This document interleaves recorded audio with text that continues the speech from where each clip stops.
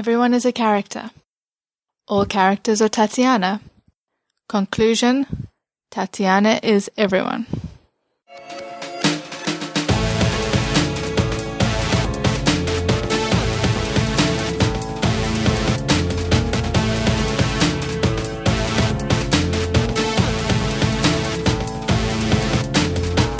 You're listening to Tatiana is Everyone, an Orphan Black podcast. I'm your host, Chris. And I'm Stephanie, and in this episode we are discussing the 10th, the final, the finale, the last, the no more Orphan Black for many, many months episode of the 3rd season of Orphan Black, History Yet to Be Written. And on that cheery note... So many months, Chris. So, how many months? How many months did you say? It's like 9.5. You can create an entire person in that time period, Chris. An entire person can become alive in that time period. Through cloning? Well, and other means, yes. Making a show-relevant joke there. Anyway. But hopefully, and I know I'm not the only person to hope this, but hopefully the person who is alive in those 9 months is Delphine. We should add spoiler warning for episode 10. Yes, if you have not seen episode 10, spoilers all over the place. I don't know why you'd be listening to this if you haven't. Yeah. But don't. So we'll start with Sally, who will introduce us to the big question that we are left with after watching this episode. Hey, Chris and Stephanie. So, 20 or 30 years ago, when the TV show Dallas was on, everyone was asking, who shot JR? And it was this really long mystery. And then I forget how they resolved it all because I didn't watch the TV show. But I think for us, the question is going to be who shot Delphine? And I have no idea who it was, except that it seemed like she knew the person. I had questions about Dr. Nealon and whatever the worm was that he had in his mouth. He seemed to imply when he said to Delphine, you will be dead, before, 24 hours have gone by or something like that, that he was intimating that she was poisoned, but I think all along maybe he meant someone was coming to assassinate her. But she definitely seemed to recognize the person, whoever it was that shot her, and I think this will be the object of much speculation. It seems like what we're going to for season 4 is that the Neolutionists are this, sect, I guess, that, works behind the scenes to control everything, and that they infiltrate both Topside and the military. And self-directed evolution, as we originally heard a lot about in the first couple of seasons, maybe that is their goal that they're going for. I want to know who the mole in Dyad is. No idea who it could be. One thing, when they were talking about Neolutionist moles in places, they said something about, the suburban soccer mom. Does that mean that Allison could be the mole, or Donnie, or someone that runs in their circles? I don't know. Wow, there's certainly a lot to discuss. Maybe Shay shot Delphine. Probably not, but I want to hear all your theories too. And thanks for sending in that voicemail, Sally. So many questions. I don't know. Where do you want to start, Stephanie? Well, let's start with Tom, because Tom sent in a list of potential suspects, which I thought was pretty interesting. And his first idea was Scott, and saying it would be a really interesting twist and a way to establish that in this universe you really can't trust anybody. But he points out the big issue would be timing to see how Scott could have gotten from the dinner party back to the garage around the same time or ahead of Delphine. To be fair, and somebody actually, I think it was it Allison? Yes, and sent us an email about timing. She did. Because the show is often a little unclear about how much time has passed between scenes, so, it could be Scott, but I don't think it is. I don't either. He also offered up Shay, like Sally mentioned. Shay is kind of an obvious candidate. We know she was in the military. She was presumably special forces, given her beret. But at the same time, it does seem to be too obvious that they might not go that direction. See, I don't even think it is that obvious. Really? I see a lot of people thinking, oh, well, clearly it's Shay. Shay's probably the one who shot her, right? I do think she is an obvious possibility because of especially the military past that they gave her, and the fact that Delphine still had a lot of questions about her background, even that she hasn't quite answered yet. So I think there's still mystery around Shay. And that's fair, but I don't know, just the context of the situation itself, it didn't seem right that it was to me. Does that make sense? I just have a ton of questions about Delphine's reaction to seeing the person who shot her. Because she didn't look that surprised. No. Because she knew it was coming. Mm-hmm.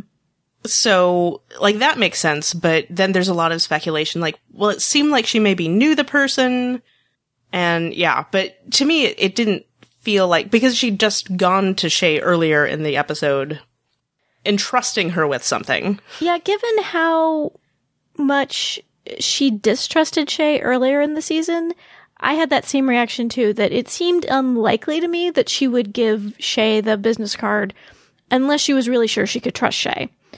So I think that Shay is an obvious candidate in some ways, but that scene between her and Delphine makes me think, well, I don't know that Delphine would do that unless she was really sure about Shay.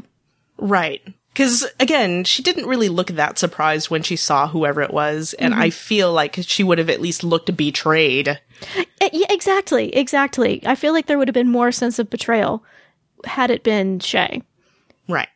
And I think I have a lot of questions around her question, what will happen to her? Presumably she's talking about Cosima, but what if she's not? And who exactly would she ask that question of that would have some sort of direct way of affecting Cosima's fate? Which is why Scott, I can't completely rule out as a possibility. I don't think it's likely. But Scott is at least has a relationship with Cosima and has some involvement in like her treatment and stuff like that. Mm-hmm. Tom also mentions Ferdinand or Marion Bowles or Mrs. S in the scenario that like maybe this is a setup. Because Delphine did know that she was going to be killed, and so she set her own plan in motion. He says, have someone, an ally, shoot her that would look fatal, but allow her to disappear and try to work behind the scenes. And Tom also admits that that's probably a stretch. I don't know if it's that much of a stretch, though. She's been very closed off from the rest of the gang this season. Mm-hmm. And who knows what all she's been up to in her position at topside. And there's the whole factor of it was a stomach shot. Mm-hmm. Exactly. Which is not necessarily fatal. Mm-hmm. I think it's actually like the slowest way to kill somebody. Yes. Yeah. Because it seemed like she was maybe not expecting to actually be shot. It could be that if she did set this plan in motion to fake her own death. But, you get shot. You're going to have a reaction. I would think so. Yeah.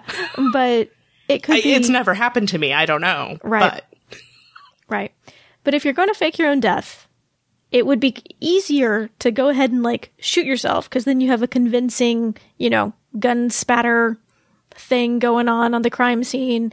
And if she had been collecting pints of her own blood, she could have enough blood be on the ground so that... Because if a person loses a certain amount of blood, I want to say it's something like a couple liters, then there's no way they can be dead. So if they find X amount of blood at a scene, they're like, okay, this person is dead. But if you know ahead of time and you can collect it, you can fake your death.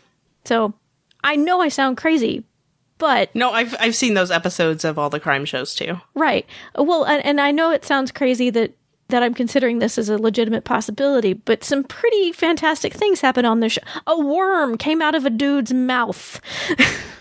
I hate mouthworms. They're terrible. They're terrible. So I'm actually kind of in the maybe Delphine set it up camp, because she just seems so calm and accepting of that. Well, it's so interesting because they sort of echo the opening sequence with Beth, where she calmly sets down her purse as if she knows what's about to happen. Mm-hmm. Yeah. Yep. That struck me too. The purse setting down scene reminding me of Beth, and which makes me wonder if it's a hint that perhaps whoever shot Delphine might have been involved in why Beth killed herself. It's a long stretch. I know. It could just be that they are echoing that moment in the show just to do so. It doesn't necessarily have to be a clue as to the situation, but that did cross my mind. Right. They could just be visually bookending if you will. And then finally, Tom suggested Mark, saying it was doubtful, but the she that Delphine talks about could maybe mean Gracie instead of Cosima. But he thinks if it was Mark, that it could be kind of similar to the Ferdinand Marion Bowles Mrs. S theory that he was helping her fake her own death. Interesting possibilities. I do appreciate that you're bringing up the whole maybe her wasn't Cosima, because I think most of us assumed it was. Since that, I think because everything Delphine did after finding out, or after Neelan tells her, you won't live to see morning, I think everything after that has been about Cosima, at least everything that we saw, so our minds all went there. But I also want to throw this out as a possibility. Okay. Because we didn't see who it is, and I think, being television fans, we're all prone to think, well, clearly it's some big reveal of somebody we know and trusted or something like this, right? Right. But it could be that it's somebody we don't even know. It could be. It could also be because we don't see their face. It could be another Tatiana Maslany. Ooh, that's true. Who we don't know yet. Yes. Though someone did float the possibility that maybe Crystal shot her. I believe that was Allison on Twitter, yes. But yeah, the fact that Delphine was gone for the first half of the season, more or less, maybe it's somebody she met over in Europe who was with Topside and Topside sent them. I mean, I don't know. So many possibilities, which I think is also probably why they didn't show whoever it was. Mm-hmm. It's like, let's ponder this during the hiatus and we'll get back to you. Well, and it could be that the writers don't know. That's what I mean. Yeah. They wrote it not knowing and thought, let's think it over for a while. Yeah. Didn't Graham or somebody made some comment about how there was a thing going on in the writer's room that was like, what's the absolute stupidest thing we could do? And then figure out how to get out of it. Didn't he say that was the thing they were doing? I don't recall, but you read more interviews than I do. Okay, that's fair. But in regards to Delphine being shot and whether she's dead or not, I'm going with Francie here. Francie sent us an email, and Francie said, until I've seen her body with open and empty staring eyes, I won't believe Graham and John that she is dead, even if they confirm it in every single interview they give during the hiatus. They lied about Helena after season 1, they kept Tony a secret, and did anyone know Patrick J. Adams would be back? I was totally surprised and so happy for Helena. Good points. Very good points. Thinking about it, when they've killed somebody on this show, there has been no question that the person was dead. Like when Helena gets shot at the end of season 1, yeah, we see her kind of bleeding on the floor, but it was a abdomen wound, it was a stomach wound, it was not. It was a shoulder wound. A shoulder wound? Okay, sorry, You're right. It was a shoulder wound. It was not a shot a chest wound. It was not a shot to the head. When Leaky died, shot to the head, brain exploded. They're dragging his body around the next episode. Like there was no question he wasn't dead. What do they do with Mark? We have this scene where we see Gracie's mother confronting him in a cornfield, and she's super close to him. There's no way, you're like, there's no way she could miss that shot. But he didn't die. He's still alive. Because he got shot in the stomach. Who was else? It the stomach or what? It was the leg, wasn't it? Yes, it was, I think it was the leg. He got shot a couple times, I think, but one of them at least was the leg. I think he got shot both in the abdomen and in the leg. Okay. Still, non-fatal. Mm-hmm. But like Daniel, gripping his throat, falls to the floor. So I feel like on the show when they've killed people, they've made it very clear that they're dead. And I'm not saying that they won't come back next season and show Delphine's dead body, but since we don't have her dead body yet, I am not in any way convinced that she's dead. I'm doing this very weird thing right now. I'm so unusually zen about this, but I've got 1 foot in denial and 1 foot in acceptance, and I'm kind of like, I'm good here. Because I can see it going either way, and I'm making my peace with it. Mm-hmm. I don't even know why, but I feel kind of okay with it for the moment. I mean, I'd be very sad if Delphine was not on the show anymore. I love Delphine. I love Evelyn. She's great. But, and I do know there's a distinct possibility she might not be back. She was shooting X Company this season, which... Yeah, I think filming overlapped. They were still finishing X Company when Orphan Black started up, so... Yeah. And X Company was renewed for a second season. True. You know, I didn't really get the sense from Evelyn that she was like necessarily itching to leave Orphan Black, but it could be she got a really great opportunity that she couldn't pass up, and she, you know, it made her shooting schedule difficult. It could just be a way to keep her role more minimized in season 4 because she's shooting X Company. I have no idea, but it is, I mean, I'm keeping the possibility that Delphine might be dead as a distinct possibility. I'm not discounting it, but I'm in no way convinced. Mm-hmm. Right. I think that might be part of why the writers did this too. I know a lot of people are really upset about all of this, but I think it is, as we were sort of just discussing, I think they're leaving their options open this way so they can sort out schedules and, you know, make their decisions and all this. And I'd rather have them say, oh, she's dead, and then have her show up than have them all summer be like, I don't know, maybe she's not, and then have it end up that she was dead. You know, I'd rather have lowered expectations and then be surprised rather than have high expectations and then be surprised in the bad way.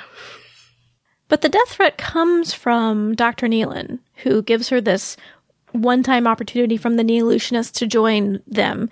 And when she decidedly says no, he tells her that she'll be dead within 24 hours. And because of that, she seems to then try to tie up loose ends. Yes, very true. Like, we see her go to Shay, and we see her go essentially say goodbye to Cosima without actually saying goodbye. Even though it very much felt like a goodbye. Mm-hmm. But I wonder, though, why, again, her calmness about the whole thing, though, it struck me as odd, because she's not without resources. Would she not try to escape, get away the way that Leaky did? You know, when Rachel tells him, don't go to your car, don't go home, you might have a chance. But she doesn't know any of that happened. She thought that Dyad, Topside, whoever, killed Leaky. Well, no, but what I'm saying is, like, it struck me as weird that she wouldn't have taken any type of evasive maneuvers. I know she doesn't know that about Leaky. That's just my example. Like, why did she not follow something similar? Like, oh, they're going to be looking for me. I should avoid X and X and, you know, get on a plane to not Germany, because everybody keeps trying to send her to Germany. Also, why did she go into a parking garage? Never go into a parking garage if your life is in danger on a TV show. Well, because that was the other question I had a question about. Was she walking from her car to the building, or it looked almost like she was maybe going to get into the white sedan that she ended up stopping next to? Yeah, I don't know. I wondered about that too. So that makes me wonder if the saying goodbyes weren't necessarily because she thought she was going to die, but because she was trying to leave, which is what is fueling the maybe she's faking her death theory in my head. Yeah. Again, things could go a lot of different ways, which is why I'm in my weird Zen limbo. Yeah. Zen Limbo, new band name. But John and Graham are big old liars. They've lied about other things in the past, or maybe just changed their mind. I don't know. But, you know, like at the end of season 2, they were saying, oh, Mark doesn't know that he's a clone. Mark totally knew he was a clone.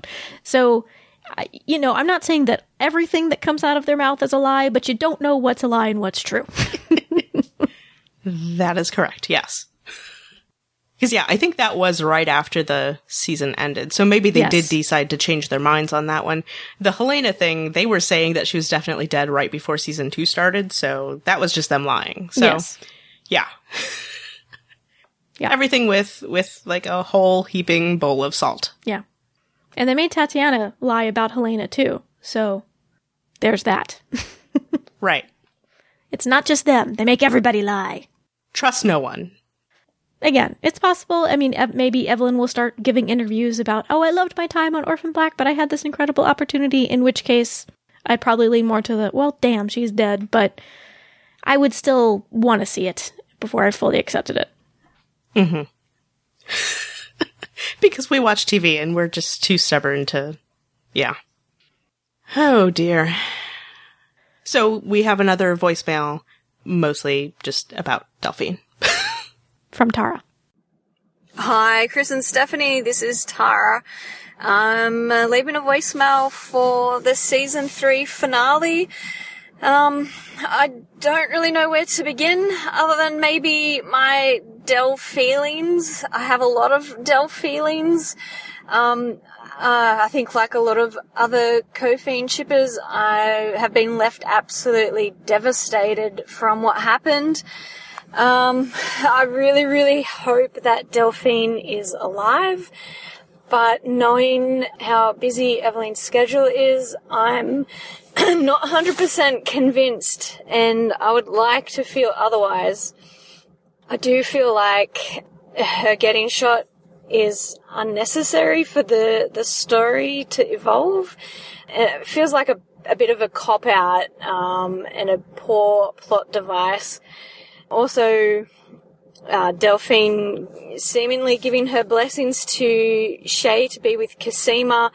It really feels like we're having that relationship pushed into our faces a little bit, a bit of overkill. So that just felt like a bit of a slap in the face as well. I enjoyed the season overall. I loved Delphine's arc, and so yeah, that's why it's a bit disappointing that her character has ended up where she has at the end of season 3. Yeah, so hopefully we'll see her back at season 4, and I will, keep listening to your podcast. I really enjoy it. Thanks. So thanks for sending that in, Tara.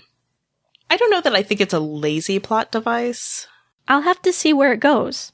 Yeah, because we don't know what's gonna happen next, so too soon to say. I mean, it is a not uncommon way to create a cliffhanger for the end of the season to shoot somebody and not really show them die or who shot them. But I don't feel comfortable calling it lazy until I see how the whole thing plays out. Yeah. And I don't know that I personally didn't think it was shoving the Cosima and Shay relationship in the viewers' faces, but I also have no objections to that relationship, so. For me, the scene between Delphine and Shay, it really, how do I say this? Delphine has been so hard this season, so icy. Mm-hmm. And this last episode, I felt really softened her in a lot of ways. And especially after what we saw, that confrontation between her and Shay in the previous episode, Delphine was getting to the point where it's like, oh no, is she going to go to a place that she can't come back from? So for me, the Delphine-Shay scene was more about seeing that Delphine had not gone off the deep end as far as doing things that she shouldn't be doing. Yeah, I concur. I think it is more sort of this is reinforcing the fact that Delphine is actually not a bad guy mm-hmm. and does care about Cosima enough that, like, if I can't be here, I want you to go on and be happy and all this sort of thing is sort of how it read to me. And yeah, because things went way too far last episode. Way too far. And we had that moment of Delphine getting the call from Cosima and having that look on her face that read as, oh no, I've gone too far. Or at least it did to me. Anyway. But I also, in the exchange between Delphine and Shay, when she tells Shay to, go to Cosima and give her this card and tell her that I told you, it's okay to tell you everything. And then she adds, if she wants to, it's her decision. And I am so glad, like, I'm so overwhelmed with weird feeling about the fact that Delphine used the phrase, it's her decision. Just me? No, I agree. Because this is like the one big issue that I think you and I especially have had with the co-fiend relationship. Well, I think this has been the big issue in the co-fiend relationship. The fact that yes, many times over, Delphine has made a decision essentially for Cosima. And to hear her say, it's her decision, I think is important. Yes. Okay, I'll get into more about that when we talk about the season as a whole. But I agree. It was great to hear, and it makes me think like, oh, if/when Cosima and Delphine get back together, it feels like they could finally kind of have a relationship where they were both equal decision makers in it. Because again, it's been a big issue. So we also get the scene of Cosima apologizing to Delphine, which I don't know how I feel about that. I feel like Cosima is way more understanding than I am, just because I don't know at that point that I'd be able to say to Delphine after learning what she threatened to do to Shay last episode, I don't know that I would be able to say, like, I completely understood why you did what you did, because I still don't quite understand why Delphine did that. However, I feel like it's so very Cosima to be that compassionate. Mm-hmm. Because even if you just look in this episode and how we see her relating to Kendall. Right. Cosima she has a really big heart, and I think she does tend to want to believe the best of people. Right, sort of like welcoming Helena with open arms at the end of season 2. Right. Yeah. And being, I know a lot of people thought she was being naive in regards to Shay and not being immediately suspicious of her because of everything surrounded Lita. I do feel like Cosima wants to believe the best in people, and she has a lot of compassion. So on the one hand, like, I thought it rang true to me that Cosima would say it. And it was nice to see her apologize for being a bit of a brat at times. I mean, honestly, she was being petulant and bratty a bit about the breakup throughout the season. So it was a really lovely moment between the two of them. But at the same time, I guess here's what bothered me. It felt like Cosima was taking responsibility for everything that Delphine did. Yeah. And I don't know that that's fair. Yeah, I think that is what it is. Because I guess the way I'm kind of reading it too, in terms of the way Delphine treated Shay last episode, because, yeah, that's like a big thing to get over. But I think when Cosima heard it from Shay, because, I mean, Cosima was clearly shocked that Delphine did that. Uh-huh. So I'm thinking, in Cosima's mind, it's like, you know, I know Delphine, I know she would never do something like that under regular circumstances, so I think that's maybe why the rest of that exchange followed with the, I'm sorry that I made you make these decisions. I mean, I think that's what prompted that comment. Yeah, I feel like I'm a little split in two in that moment, because I can understand it from Cosima's perspective. From Cosima's perspective, she sees how what Delphine did was in reaction to her making Delphine promise to love all the Lita clones. So I think she can see she's conceptualizing what happened in that context. But me as a viewer, I guess, I feel like I don't really understand why Delphine felt like she had to do all of the things that she did. Oh, absolutely. I mean, yeah. Yeah. So that's probably where I'm getting hung up, because me watching, I'm like, why do you feel like you need to be this cold, be this hard, be this tough, Delphine? I felt really disconnected from Delphine this season. Mm-hmm. Until this episode. Yeah. Because it was also really great to see her cooperating with Sarah to help put the plan in motion to, you know, catch Virginia Cody and keep Kendall safe. And when she learned from Dr. Nealon the information that he received, she immediately called Sarah. Like, it was great to see her back with the clones and collaborating with them and working together. Right. She was much more of a driving force within the Lita plan.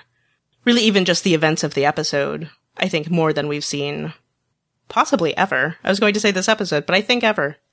Which I think is sort of the payoff for the whole, you know, Delphine has some power now. Because before it's just been terrifying and fraught with all the stuff going on. But, like, finally it's what we, I think, had hoped would happen. So there was some really great Delphine stuff in this episode. I thought Evelyn Brochu was really great. She is. She's always great, though. Mm-hmm. But yeah, there was, I think, more to work with this episode. Oh, and then the whole scene between her and Crystal and realizing that Rachel wasn't Rachel. Yes. Thank goodness. Mm-hmm. Thank goodness. And I'm very curious to see what happened in regards to that. What did she tell Crystal? Did she take Crystal somewhere safe? I hope we get a little more information about what happened to Crystal ultimately. Yeah, I like to think, and this is what I'm just going to tell myself all hiatus, I'm thinking that Delphine has put Crystal somewhere safe. So, where that is, I have no idea, but time will tell. Anything else, Delphine, or shall we move on to Rachel? I feel like I'm sounding perhaps a little cold on Delphine, and I regret that. I have a lot of, like, warmth and affection for Delphine, but a lot of this season I've just kind of felt like, what is happening? So, yeah, I'm rooting really hard for her to come back, because I want to I want to get a better understanding for Delphine again and feel like I understand why she was doing the things that she was doing. That's fair. Again, I've made my peace with things, I think. So either way it goes, at least as it stands now, I'm okay. Which I worry is making me also sound cold, but because I do love Delphine, but yeah, I don't know. It has been harder to love her this season. Moving on to Rachel. This episode revealed that Rachel was, in fact, betrayed by Dr. Nealon. I guess the deal was to get her out of Dyad into a doctor who could fix her eye, but was not expecting to be put in the hands of the Neolutionists. Which, I don't know, did we see that coming? No, I honestly thought that when we saw that phone call between Dr. Nealon and apparently Susan Duncan, that was part of Rachel's plan. I wasn't totally sure it was. I was on the fence about it. Because even when I thought it was Dr. Cody, I thought it was Rachel had made a deal with Project Castor. The idea that Dr. Nealon had betrayed her didn't really register for me. Mm-hmm. But yeah, can I just have a gloatment here? I called it. It was Susan Duncan. You called it. Good for you. Thank you. But again, perhaps more evidence that Delphine is alive, because who was supposed to be dead? Rachel's parents. Neither of them were dead. Yep. Which raises a lot of questions for me. Because did Ethan Duncan know that Susan was alive? I know he has that line where he says, Aldous Leakey killed my Susan. Was he being metaphorical, or did he really think she was dead? I'm not sure now. Because we did find out this episode, too, that he seemed to know that Leakey and his Neolutionism had corrupted Susan. Exactly. So yeah, now I'm not sure. It also makes me wonder if Leakey knew that Susan Duncan was alive, because if she's a Neolutionist now, he was a Neolutionist. Yeah. And Rachel pretty much sent him to his death after she heard that Leakey had killed her mother. So did he know that that was actually not the case? Did Ethan Duncan manipulate Rachel into killing Leakey for him? But she did give him a head start. Yeah. So, yeah, I don't know. But at the very least, Ethan succeeded in unseating him from his position in Dyad. But this reveal it raised a lot of questions for me. As it was probably supposed to. Yeah. And then why is Charlotte with Susan Duncan? That is a very good question. I am concerned about Marion Bowles. Because that doesn't bode well for Marion Bowles. Either something happened to her, or she was not somebody they should have trusted to begin with, and she was actually one of the Neolutionists in Topside. That possibility, however, doesn't seem particularly likely to me, because then I would question as to why she needed information from Paul about Project Castor. Yeah, that kind of doesn't make as much sense. Plus, I would think maybe the Neolutionists would have... I mean, I got the impression this is just me speculating, but it seemed like they had somehow maybe done away with Marion Bowles, and that's why Charlotte needs a new mother. I think that is a distinct possibility for sure. But yeah, but then after that, I got a bunch of people do we think Marion Bowles is the one who shot Delphine? I don't know. Had never crossed my mind, but anyway. So speaking of Neolutionists, Rachel now has a bionic eye, and it's like a freaky leaky eye. I find it interesting that the Neolutionists are supposed to be about self-directed evolution, but Rachel did not seem to elect to have that bionic eye. Yeah. They did mention a prosthetic eye, but yeah, I don't know that that's really what she had in mind. Because, well, I think Nealon said a perfectly matched prosthetic eye. He did. Which it is not. And since she seemed very surprised to wake up where she was, I don't think she was expecting a bionic eye. Right. Did you notice all the hints in her surroundings about where she was and who she was with? Not really. I remember the finches and things like that, and her father had birds, but no, I did not get all the hints. Okay, because there was that sort of glass wall, I guess, behind the headboard of the bed that had little symbols etched into it. And they were similar symbols to Duncan's code that was in Island of Dr. Moreau. Right. And then, yeah, the finches. were the things I noticed. So when the reveal happened, I was like, I knew it! Francie, the listener who is from Germany that we mentioned in the last episode, Francie was relieved to hear that Rachel is actually in Austria, not in Germany. I was going to say something about, of course, we just know that her flight went to Austria. We don't know where she is now, necessarily. Fair. She did disappear after her flight to Austria. I'm just saying. But they do speak German in Austria, so it's still perfectly conceivable that she's still in that country. Well, that's where she had her surgery, but is that where she is now? Oh. I know I'm making it worse. I'm sorry. So, Sally also mentioned in her voicemail that Charlotte is now in the position Rachel was when her parents supposedly died. Right, being presented to the... Charlotte seemed way too calm about all that. Was that weird to you? Yes, it was. But then it's like, I don't know what all Charlotte has seen in her short life, and it makes me sad. Because apparently she I would assume she sort of grew up around topside stuff since she was with Marion, but yeah, I don't know. It was weird. But yeah, she said, you're my new mother now. And like, it was no big deal. Odd. Very odd. I was really pleased about the plot that Sarah and who all was involved. Sarah and Scott and Mark and Felix and Mrs. S. And Art. I was really happy that it went as well as it did, and that they finally seemed to be a couple steps ahead of Topside and Castor for once. Thank goodness. Yeah, that was a great sequence, I thought, where they put their plan into motion. And Rudy was following, just like they thought he would, and yeah. But man, Mrs. S., how many times can you threaten your mother? Yeah, she's not happy with her mother. But they seem to kind of mend fences once Kendall revealed how Sarah came to be with Mrs. S.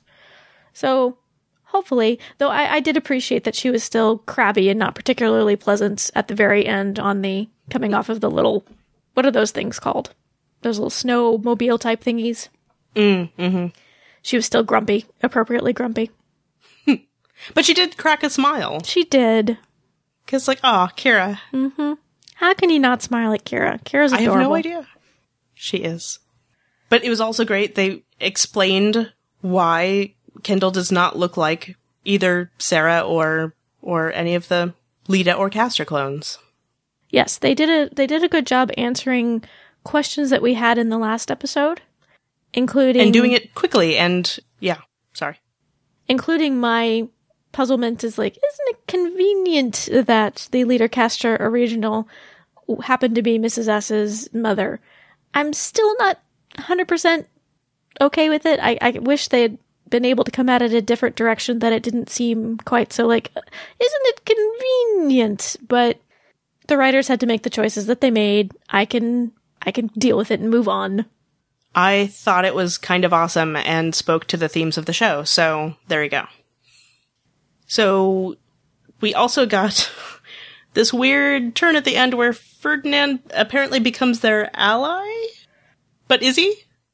I'm not sure. I think I feel safe in thinking that his bodyguard was actually a Neolutionist. Yeah, he looked pretty nervous when Ferdinand started ranting about Neolutionists. But I'm not 100% convinced that Ferdinand himself might not also be a Neolutionist and did what he did in order to preserve Sarah's trust in him, or to like foster Sarah's trust in him for some nefarious reason. I don't know. I'm probably being overly cautious, but I think at best he's an untrustworthy ally at this point. I'd say the untrustworthy ally would be fair. I don't see any reason to necessarily think that he's lying about his hatred for Neolutionists, but, you know, it's Orphan Black, you never know. I'm open to that possibility, but I also don't distrust what happened in this episode. I was not expecting them to pull Mark into that plot in order to, you know, get Dr. Cody and organize things like that. And we got to, and it involved Ari Millen doing his first and possibly his last clone pretending to be another clone moment. Clone swap moment. which I thought Mark did a pretty good job pretending to be Rudy. He did. I liked that they went to the trouble of, like, bloodying up half of his face to hide the fact that he doesn't have a scar. Mm-hmm. So, yeah. I thought it was good. It was good. I liked that. It's like, here are the tricks that we've used that work. Let's recruit Mark and have him help us. I also kind of like that they went and found Mark and Gracie and, you know, Felix breaking down the door, and which was great. Yes. But the fact that Mark and Gracie were just sort of hiding out because apparently they're concerned about how much time Mark has left. We actually got an email from Celestine wondering about Mark's lack of symptoms from the prion disease, you know, why he seems to be more resilient, and asking if he's perhaps the youngest, and that's why he hasn't shown symptoms. My impression of the prion disease is that you're asymptomatic until you're not. Right. I mean, Rudy first showed symptoms, I think, earlier this week. Mm-hmm. He mentioned when he came back into Dr. Cody's office that he saw Seth go from, like, phase whatever to phase whatever in the span of a very short period of time. So from what we saw this season, it seemed like the disease, you are pretty much asymptomatic until you aren't, and then it can progress very quickly. Right. And I mean, from what we've seen of the Lita clone disease, it's sort of similar in that, you know, even though Allison is also affected by the thing that has caused Cosima to get sick, Allison hasn't shown any signs of getting sick yet. So, yeah, I don't know that it's necessarily, like, I don't know if it's necessarily inevitable. Do we think it's inevitable? I am not sure. I'm not sure if it's inevitable. I think he was reasonable in thinking he might not have much time left, given that all the other Castor clones that we've met, they are all dead now. Right. I mean, I guess the soldier guy didn't die from the prion disease, but... Right. Miller. The rest did. Yep. I guess that's what I'm saying, is like, I don't know what to think. Because it could be that, you know, it's only a matter of time. But I guess we'll see. So we think he's probably going to be back in season 4, or no? I think so. I think he will. I think the door is wide open for it. Especially since he's helped the Lita clones now, so... Yes, he has become a reluctant ally to them. But whether he will continue to be so, I don't know. Good point. We also got some information that apparently... I mean, it sounded like the Langley guy, whose name I can't remember, who was Paul's contact at Langley. Mm-hmm. Because we saw him earlier in this episode, he basically dismissed Rudy, it sounded like. Yeah, he basically wrote him off. It's like, oh, he's a goner. Thank you for your service. I almost felt kind of bad for Rudy in that moment. I almost felt a little bad for Rudy when he was dying. That too. When he was talking about lying in a room with all of his brothers and them breathing in unison. I felt a little pang of compassion for Rudy. But then I was like, this is Rudy. Tamp it down. So basically you were kind of on the same level as Helena. Yes. Compassionate, but aware that he's terrible and a rapist. Yes. And I just, again, we talked about how amazing we thought that scene was in our short episode, and I still think it's an amazing scene, though apparently Chris's dad was underwhelmed. Yeah, I don't know.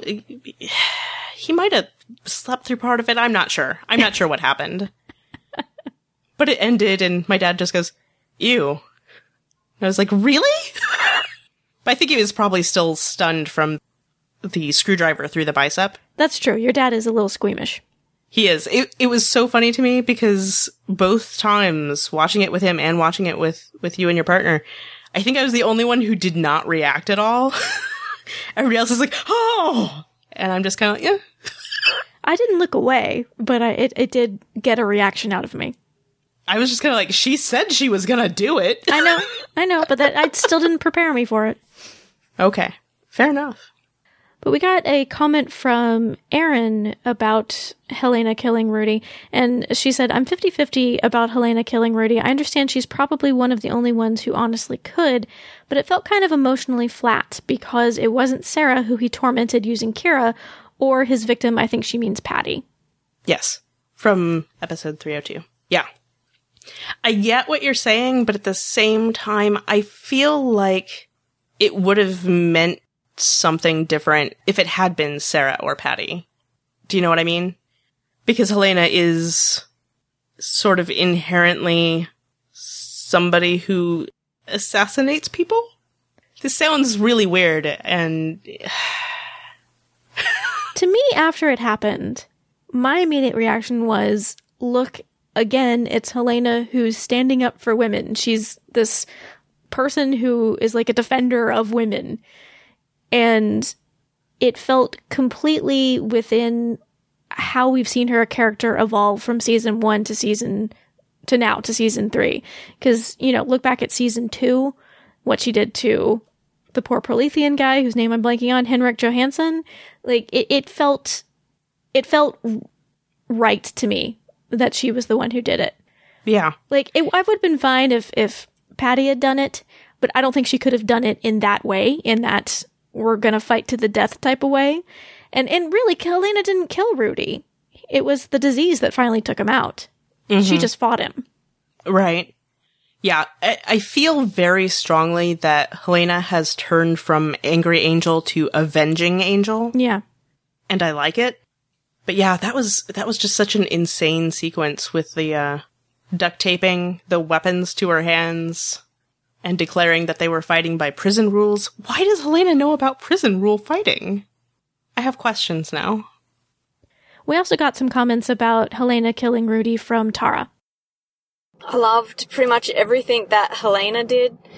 That scene with Rudy was really beautiful. I think the predictable thing would have been for them to have a full-on brawl, and they didn't go down that path. So I enjoyed that aspect that, you know, they just shared their miserable childhoods with each other, and in the end, Helena sort of laid it out as it really was, that Rudy was a rapist. Thanks for sending that in, Tara. I agree. I like the way they did that scene, because it does, like, especially at the beginning, Helena's taping her hands. You feel like it's going to be some sort of huge knockdown, drag-out fight, but they went sort of oddly subdued, even with the screwdriver through the bicep. And I like that she stops fighting him when she realizes he's no longer a threat to her. Yes. She doesn't just take him out to take him out. She lies with him until he dies. And it reminded me of the way that Rudy stayed with Seth until he died. Yeah, you're right. Except Rudy actually did shoot Seth in the chest. Well, right. He was responsible for his death, but it was an act of mercy. He didn't kill him True. Out of an act of vengeance, and he stayed with him until he died and was kind to him until he died. Yes. I did like that that Helena was being sort of compassionate but still matter of fact with Rudy. Yes. It's like, I am here for you because you're dying, but you're still a bad person. I do not forgive you for what you did just because you were dying. Right, because Rudy tries to put them on the same level, but Helena's sort of like, we are similar, but we're not the same. Right. Which I also liked. I feel it's very going with the theme of the show. In what regard? Expand on that. Oh, we're similar but not the same. This whole clone idea of, right, you know, identity and what that means, and right, sorting all that out. We may be made from the same stuff, but we're not the same people. You know. It was so heartwarming to see Helena be reunited with Jesse. Though, I guess I'll first say it was so cute seeing Donnie, like, lead Helena into the garage. I love Helena and Donnie as buddies. It's so sweet. I like that they're sort of supportive of each other, and it's nice. It didn't really occur to me that they would relate to each other well, but now that I see them side by side, it makes sense to me. It does, like, in a weird kind of way, because, like, you can kind of see, I don't know that a whole lot of people necessarily get them. So it is kind of nice that they kind of get each other. Speaking of, Jessie is weirdly cool about Helena and all her crazy stories. And her science baby. The thing that struck me this time about Helena's crazy stories is last time she was lying a lot. She was borrowing information, tidbits from all the different clones' lives and telling Jessie that it was her life. This time, she's telling him the truth. And it sounds even wilder than it did last time. A prison break, and I threw my sister, and Mrs. S is my new mother, and now I live here and make soap and teach karate. Yeah. And that's all true. It is. And then I love that Jesse's response is, boy, you sure do live large. Yeah. Which then reminded me of you saying something about Helena does live a little louder than Sarah does. Yes. Because that still makes me laugh too. But I'm glad that things seem to work out okay between Helena and Jesse, because when he showed up again, I was worried. I was worried that because Jesse has been this fairy tale that Helena has had, this idea of my boyfriend Jesse, we're going to have many babies and drive tow trucks. And what if when confronted with her again and he sees more of Helena's strangeness, he suddenly he's not into her anymore. I was just worried that Helena might have her little heart crushed, but he seems to be into her. Which almost makes you wonder a little bit about Jesse. Just like, okay. He's just kind of going with whatever she tells him. Yeah. I mean, it's very sweet, don't get me wrong, but I think I just have more questions, Right. Because Jesse's just going along with whatever she says. But they get interrupted because it turns out Helena has a clone phone now. Was that that was the first we saw of her clone phone, right? She didn't have it last episode? Right, she pulls it out and she says, my brother sister gave me a new phone. And even though I know that Helena had a phone previously, it's still weird seeing her use modern devices. There's just something very otherworldly about Helena when I see her interacting with things I interact with. I'm just like, weird. And Donnie nicknamed her Monster, apparently. Aww. Did you catch that? I did. Yeah. And also, Helena bakes. Helena bakes. She baked the cake that Cosima gave her in her dream at the beginning of the season. Babka cake. Mm-hmm. Which is not a meat cake. No. I wish I could say no the exact way Helena said it, because it was so, it cracks me up, Helena saying no. I know. It was just one word, but it was hysterical. Proving once again that Tatiana Maslany is magic. We didn't get much from Allison in this episode. She facilitated the lovely family dinner scene at the very end, but, she was pretty absent this episode. Yeah, she was. It was sort of just, she was the bait. That's the word I'm looking for. Yeah, I thought maybe she might get more pulled into the storyline when we saw that Rudy was following her. I thought maybe they would end up having a conversation between her and Rudy, but obviously it didn't go that way. It made me really happy to hear Sarah like, oh yeah, Donnie called, and yep, Rudy's following Allison. And that made me really excited. I don't know, just like having this huge network of people now that they can talk to and get them to help them, it just made me really happy to realize that. Me too. I find it weirdly heartwarming. Which I think was partially what the family dinner scene was about, because we have Art saying that too, like, I'll do anything to help the sisters, or I'm willing to help the sisters. I think I do what I can to help the sisters. There we go. Because like last season, it ended in that great dance scene with just the sisters and Felix and Kira, which was lovely and fantastic and uplifting. But I think this family dinner scene, it emphasized how big their group has become. Yeah. It was really nice. Cal wasn't there, though. It would have been nice if Cal and Kira could have been there. But at least Sarah acknowledged that there were people who weren't there. Yes, I agree. And you notice that Cosima, the way she was talking to Delphine, apparently Delphine had been invited to the group dinner. Yes. So yeah, it is nice that everybody got invited. Scott was there. I was really excited about Scott being there. Me too. He was still trying to explain the chimeras thing. And Felix was so bored. I just want those two to be friends. Unlikely friendship. Mm-hmm. It would be like a puppy trying to be friends with a cat. That's a fair comparison. It can happen, but it's difficult. Yes. But we ended also with another mention of Beth. Which I'm glad they threw in there. That was nice. Also, congratulations, Allison, on winning the Board of Trustees seat. Yes, good for her. Good for her. I'm glad that she made that happen for herself. By 56 votes. Take that, Marcy Coates. Take that, jerky jerk face. Go sell a house. I don't know if you noticed this either, but Mrs. S actually says, oh, we're so proud of you. Aw. I know. I think I heard that, but I'd forgotten. But that's so sweet. That's so sweet. It is. It's like, truly, Mrs. S has sort of adopted all of the Lita clones, I feel like. Oh, the other thing that they kind of addressed in this episode, a bunch of people were talking about the relationship between Sarah and Mrs. S, genetically speaking. Mm-hmm. And I'm trying to remember what people were saying. They were saying that... I think somebody asked if they were sisters. Yeah. Is that what it was? Somebody asked if they were sisters. Somebody asked if that meant that Sarah was technically Mrs. S's mother. And it's like, no, not genetically speaking, because she, she didn't carry her. But... She'd be Mrs. S's aunt. Yeah. Yeah.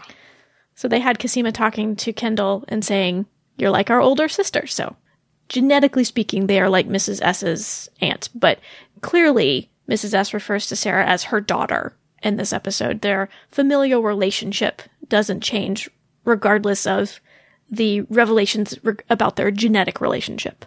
Exactly. I was actually talking to my dad before. My dad was kind of like, so Kendall is Kira's aunt? Or auntie, I think is actually what he said. Mm-hmm. And it's like, yes. And also her great-grandmother. Yes. And my dad was kind of like, that's right.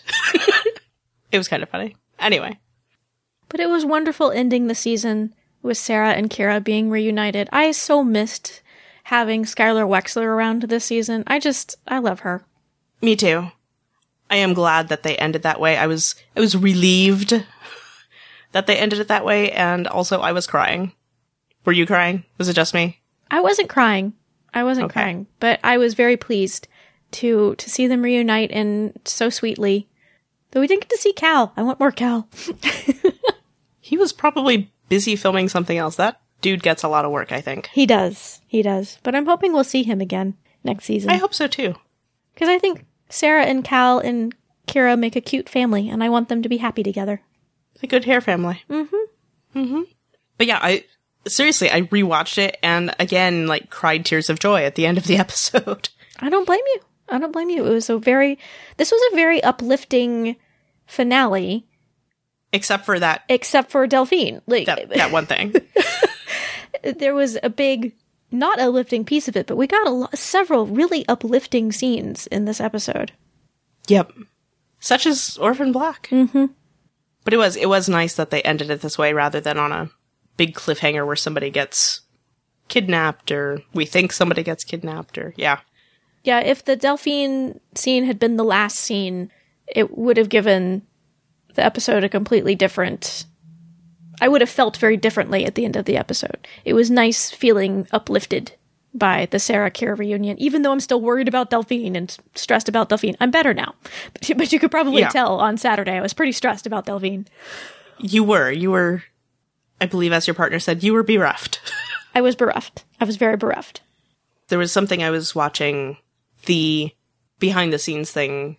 I want to say it was maybe an After the Black or something. There was something where they were talking about really wanting to end this episode with bringing everybody together. So that was a relief, I think. Especially in contrast to the 2 prior seasons. More of a sense of safety and home.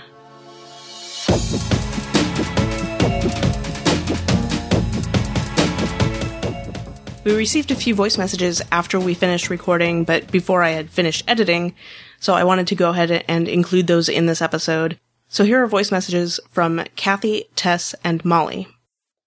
Hi guys, this is Kathy calling in from the UK. First of all, I'd like to echo your Delphine! They couldn't do that. I couldn't believe they were doing that to us. Delphine's been a fantastic character this year, and I sincerely hope that she's not dead, but anyway, I wanted to comment on when Delphine knew that everything was over for her, the game was up, and what she did. When she went in to question Neelan, she was kind of cocky. She was all, it's all over for you. But as soon as he attacked her and she sort of yelled out for the guards and there was nobody there, I think she must have known that was it, that, Dyad and the Neolutionists were going to bump her off. And after that, she went to give a blessing to Shay, and that lovely scene with her and Cosima, and such good acting from Evelyn, I thought. But she was definitely running away, though. She had a car. She was switching cars, although why she went back to the Dyad garage, God knows. And, she was definitely going to make a run for it, wasn't she? Anyway, I really hope she survives. I think she's been a great character this year, and it was a great finale. Thanks. Hey ladies, this is Tess talking about the Orphan Black Season 3 finale. I really liked this episode. It made me like the whole season a lot better because each individual episode I enjoyed, but the way they brought it all together, I thought it was perfect how they brought everything full circle and completely shocked me while at the same time making me say, duh, shouldn't that have been kind of obvious? I mean, Neolution, at least they brought that back and they didn't introduce a whole new faction, which I really liked because I didn't think it needed to be more messy with more factions to remember. I liked how the dinner scene at the end, that kind of juxtaposed to the Helena dream sequence in the beginning. I like how Delphine's death kind of looks like Beth's death, which Delphine's death, I don't want Delphine to die because I don't want Ebro to leave the show, but Delphine as a character, she had a good arc this season. She said her goodbyes and she finally was ahead of everyone. Usually she's the one who's 3 steps behind, and this time she came out on top until she was shot. And I hope she's not dead, but I don't know. I was expecting someone to die this season, and I'm really glad it wasn't Allison or Cosima, because I just had this terrible thought that they were going to shock everyone by killing Allison off, and that's terrible. So I don't know who shot her, but it has to be someone who she recognizes and someone who would know when she said what will happen to her that she's talking about Cosima. So I'm like, is Marion Bowles in the picture? Could it be her? I mean, there's Shay, but I don't think it would be Shay. And thank God Scott was at the dinner, so there's no worrying that it's Scott. I have no idea who shot her, though. No ideas. I really liked how they brought Jesse back and how Fee finally got his little badass moment kicking down the door. And yeah, I just really liked this episode. I love the podcast, so keep up the great work. Bye. Hi, this is Molly, and I'm calling about History Yet to Be Written and this entire season of Orphan Black. Wow, I was holding my child while watching this and started screeching for the Jesse reveal, and I love Donnie for giving that to Helena. I love basically everything about this episode. I think the Jesse part was my favorite.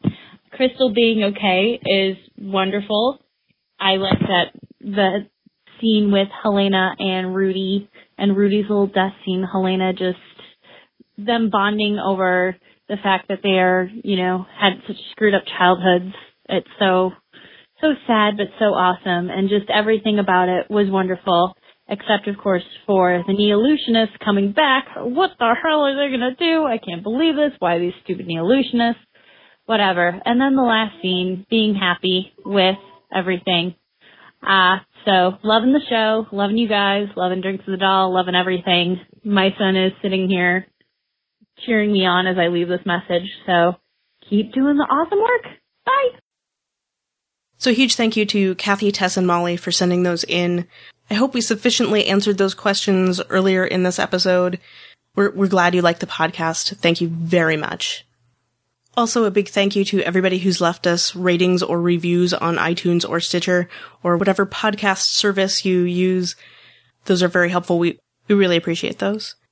You can find out ways to leave reviews or help us in other ways by going to TatianaIsEveryone.com/support. We appreciate it. That does it for our thoughts about the finale. Thank you to everybody who sent in feedback. We did get some feedback that we think is actually going to be more applicable to our next episode, in which we're going to discuss Season 3 more as a whole, kind of a follow-up, either things we didn't talk about or things that now have new meaning after the season end, or just sort of more general thoughts about Season 3, and we would love for you to send in your feedback for that episode. I did once or twice throughout the season get sort of overwhelmed with the feedback, and I apologize to everybody who hasn't gotten a reply or response on the podcast or in an email. If there are questions you still have, please send those in. We will try very hard to get to everything in the next episode. Really good things to send to us would be the questions that you have lingering after this season. Those are always a good jumping off point for discussion. But if you also just have some general thoughts about, I thought this storyline was really interesting, we'd love to hear those as well. And also, obviously, we're not going to be doing 2 episodes a week anymore because I am tired. I'm so tired, Stephanie. But we're actually going to take next week off, and then we'll have the season 3 wrap-up episode. We are going to be doing a much reduced schedule. I think we're talking about doing monthly episodes over the hiatus. We started 2 new podcasts, one for Dark Matter and one for Killjoys, which is the new show from Temple Street, who produces Orphan Black. So if you're watching either of those shows, we've got podcasts for both of those. Dark Matter Pod on Twitter and on Tumblr, and Killjoys Podcast, Tumblr and Twitter. But you can also find both of them at the website for our family of podcasts. We'll call it a family. Our family of podcasts, askgenretv.com. That's ASK genretv.com. You can find links to subscribe to the podcasts over on that website. So with the new podcasts, we're just going to be doing 1 a month for each of those during their hiatuses. Because we're tired. Yeah. So if you have suggestions for topics for anything you really, really want us to talk about during the hiatus, send those in too. We have a few planned out already. You can send us your thoughts about Season 3 generally, as well as ideas for topics we might cover during the hiatus. You can email us feedback@tatianaiseveryone.com. You can call and leave a message on our listener voicemail line, 972-514-7223. You can record a voice memo on your smartphone and email it to us. You can find us on Twitter @TIE Podcast, and we're also on Facebook. And in this episode, Duct Tape and Prison Rules were played by Tatiana Maslany. Thanks for listening.